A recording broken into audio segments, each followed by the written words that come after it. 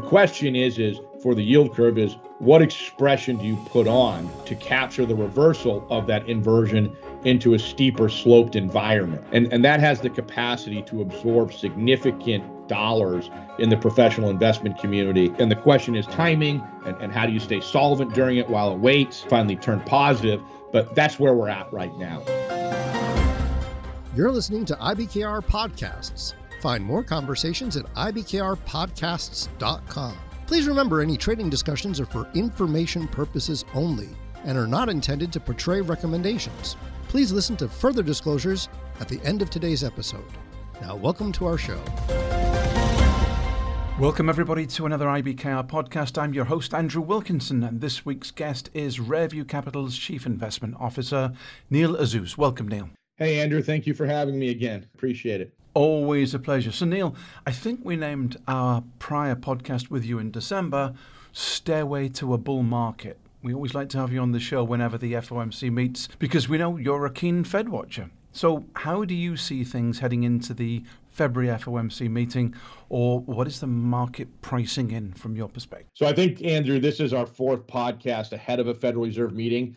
We conducted one of these, I think, in June, September, and December. And now here we are heading into the February 1st meeting, and I think we've come full circle in this rate hiking cycle. The bottom line up front, Andrew, is it is no longer about how many more hikes, but when is the first interest rate cut and how many cuts will there be? Secondly, what is priced going into this meeting? So the modal outcome for 2023 now is 50 basis points of interest rate hikes over the next two Federal Reserve meetings. So 25 basis point hike on February 1st, and then another 25 in March. And then we have 50 basis points of interest rate cuts beginning in the fall. And interest rate cuts will accelerate to 50 basis points at each meeting starting in 2024. That's what's priced into the market at the moment. Regarding the theme of higher for longer, the most strongly held view by the Fed and the market is that they're going to keep interest rates high for an extended period. In this case, call it 6 months. So the market pricing reflects that view. And then finally, we always ask ourselves as we go into these meetings, where is the asymmetry? Meaning, where's the convexity? Where can something surprise you? The first one is if the Fed raised by more than 25 basis points, or they didn't raise at all, those would be quote unquote asymmetrical surprises. And then also, if we find out additional information during the press conference after the statement is released, it could lead to more interest rate cuts priced at a faster rate or larger in magnitude. For example, they did hike the interest rate 0.75% 4 times in a row. So why wouldn't the Fed cut more than 25 basis points at that first cut? That would be another sample of something that could get priced asymmetrically into the market. So, Neil, you calculate that the neutral rate for this cycle is 2.14%, and that, on average, it usually takes 4.2 months following the last interest rate hike for the Treasury yield curve, i.e. at all maturities, to revert to that neutral rate. Just to expand on what you're thinking there. Sure, Andrew. So here are the facts. On average, the Fed has cut an interest rate 6.5 months after the last interest rate hike. The shortest that they have ever done that is 1.4 months, and the longest is 14.7 months. And notably, as you said, the Fed cuts interest rates 2.4 times faster than they hike on average. So the Fed, right now in the backdrop, the Fed's total hikes have been exceeded by more than 2 times the most ever. So on average, the market tends to start to price in a full return to the cycle's neutral rate in 4.2 months across all Treasury maturities. So what we should see is that, in layman's terms, if the Fed comes out and raises an interest rate in February, March, and says, this is the last time, and we put a piece of the puzzle together, we say, okay, they're going to cut an interest rate on average 6.5 months. Well, the market pricing knows that. The first cut is priced, Andrew, in September. So there's your 6.5 months roughly. And then between now and June, the market should extrapolate out across all maturities where they belong in relevance or in relation to that neutral rate around 2.14%. And that tends to happen very quickly, as we said, 4.2 months across all maturities. So in this case, we would have to cut more than 250 basis points. The market would start to price those 250 basis points of cuts over the next 4 months between February and June of some sort. So it happens very fast. And if you miss that low-hanging fruit, it's a lot of the total return in asset prices. Let me throw you a bit of a curveball here, Neil. It Sure. seems to me that your base case is that the Fed has over-tightened, or at least it will have over-tightened following additional moves in February and March, right? And that then they will be forced to cut rates significantly to get back to that neutral level. However, the typical impetus for easing policy is some kind of a financial panic. Is it the case that you're maybe fitting the story to the historic data, especially since we're not really seeing tighter policy impacting the labour market at this stage? That's a fair and balanced question, Andrew. I appreciate that. I would just say, no, I'm not fitting the story to the historical precedents. It's entirely possible a financial panic or a financial accident that you referenced already occurred, and the market is missing it. Let me give you an example of that. So yes, the stock market closed down in the double digits in the teens last year, but at one point it was down over 25%. I think the Nasdaq was down 35%. For all intents and purposes, that constitutes a financial panic or a financial accident. But more importantly, when you apply that same methodology to how much the bond market fell last year, it's extremely pronounced. And let me make it easy for you. If the bond market had the same volatility as the S&P 500 and you volatility adjusted the degree of the drawdown in the aggregate bond index, so the benchmark that makes up the 40% of the 60-40 portfolio, drawdown in the bond market in equivalence to what a stock market would do, it was down over 70% last year, more than the financial crisis back in '08 of what stocks fell. So by all measures, there was already a financial panic or an accident regarding that. Now, a couple other things to take into consideration, and I'm not making these calls, but these are things that people should be, or investors should be open-minded to, about not having the ability to see the other side of the discussion. So maybe for the first time, Andrew, the stock market did bottom ahead of a recession or a weakening in labor market. Maybe earnings growth is important, but it's not everything, meaning really since like 1960, earnings have declined in 14 years or 14 calendar years. And in 9 of those years, the S&P was still positive. And then, one other thing to really take into consideration right now, while I know there's a lot of emphasis on recession probabilities or that another financial accident needs to happen, there has been a different factor driving the regime right now. And that regime is disinflation. We had a very strong move up in inflation, and now we're having a very strong move down in inflation, so disinflation. And there are lots of examples of, I think there's 19 episodes over the last 100 years where inflation is falling in the same degree as it is now. And really only in one of those 19 instances did the S&P have a negative real return during that episode.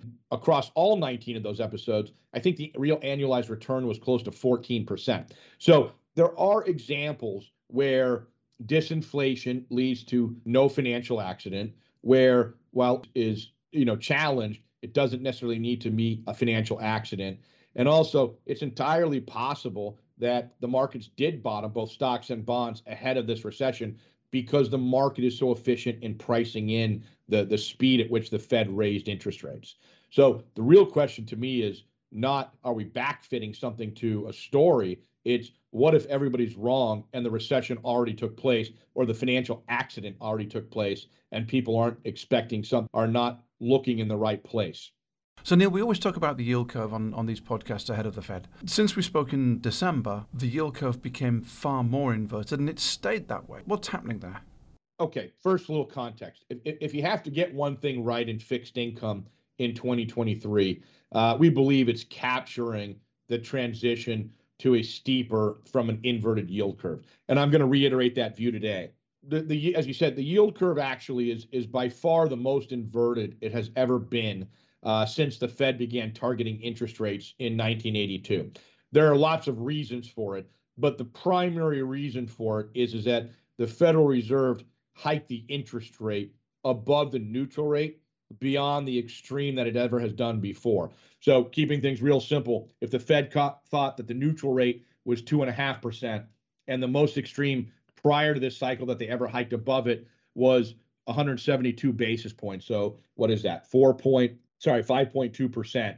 We are now, I believe, 250 basis points over the neutral rate. So it shouldn't be a surprise that the inversion is this deep.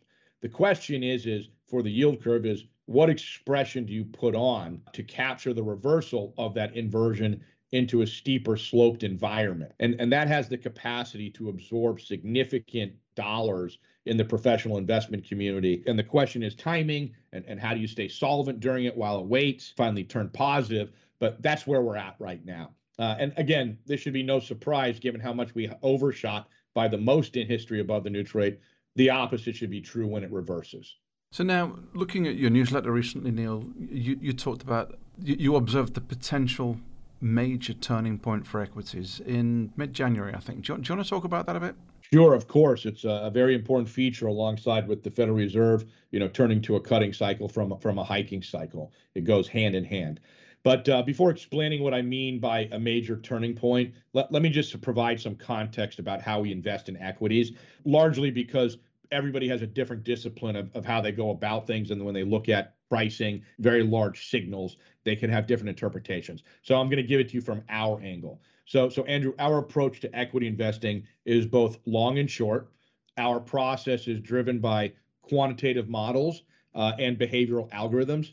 And our models really seek to predict turning points, and we construct algorithmic processes to exploit those turning points.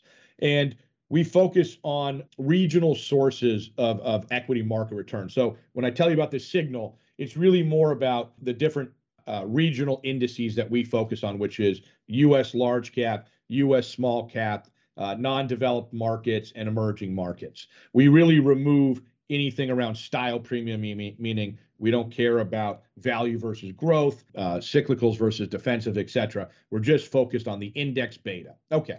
So with that background, in early to mid-January, our primary long-term model for U.S. large caps transitioned to a long S&P index position from a short position. For this model, Andrew, to be activated, it requires a significant change in market behavior. Said differently, it's only activated near market bottoms after bear markets. And interestingly, of the four regional indices that I referenced, the U.S. large cap component was the only one that had not triggered in our long-term model. So when it did trigger in early to mid-January, really for the first time since the summer of 2021, so over 18 months ago, we now have all four regional indices aligned using the same long-term behavioral model. And here's what that means. So we look at things again quantitatively, and we break up markets in different regimes.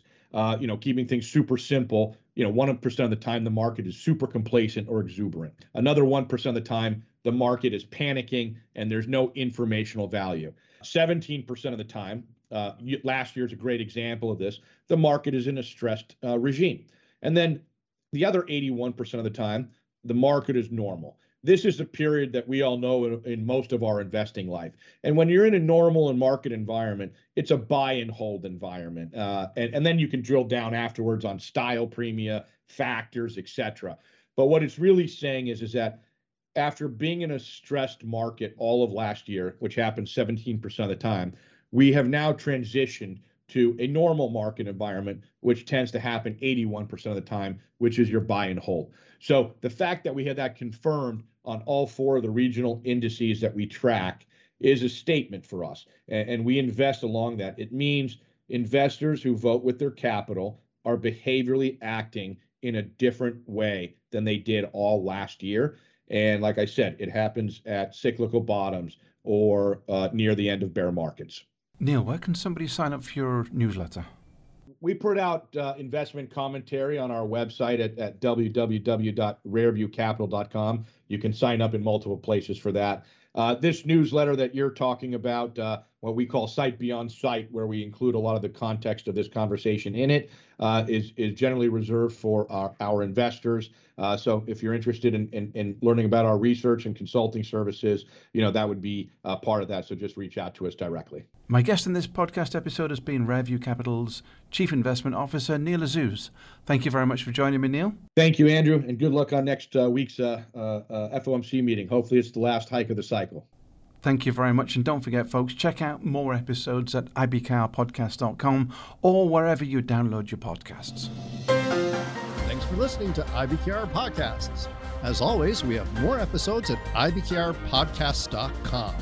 And if you're interested in learning more about interactive brokers, visit ibkr.com.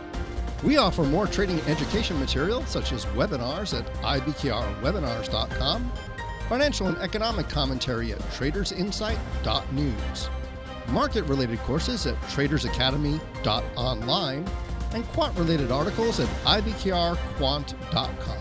The analysis in this material is provided for information only and is not and should not be construed as an offer to sell or the solicitation of an offer to buy any security. To the extent that this material discusses general market activity, industry or sector trends, or other broad-based economic or political conditions, it should not be construed as research or investment advice. To the extent that it includes references to specific securities, commodities, currencies, or other instruments, those references do not constitute a recommendation by IBKR to buy, sell, or hold such investments. The material does not and is not intended to take into account the particular financial conditions, investment objectives, or requirements of individual customers. Before acting on this material, you should consider whether it is suitable for your particular circumstances and, if necessary, seek professional advice.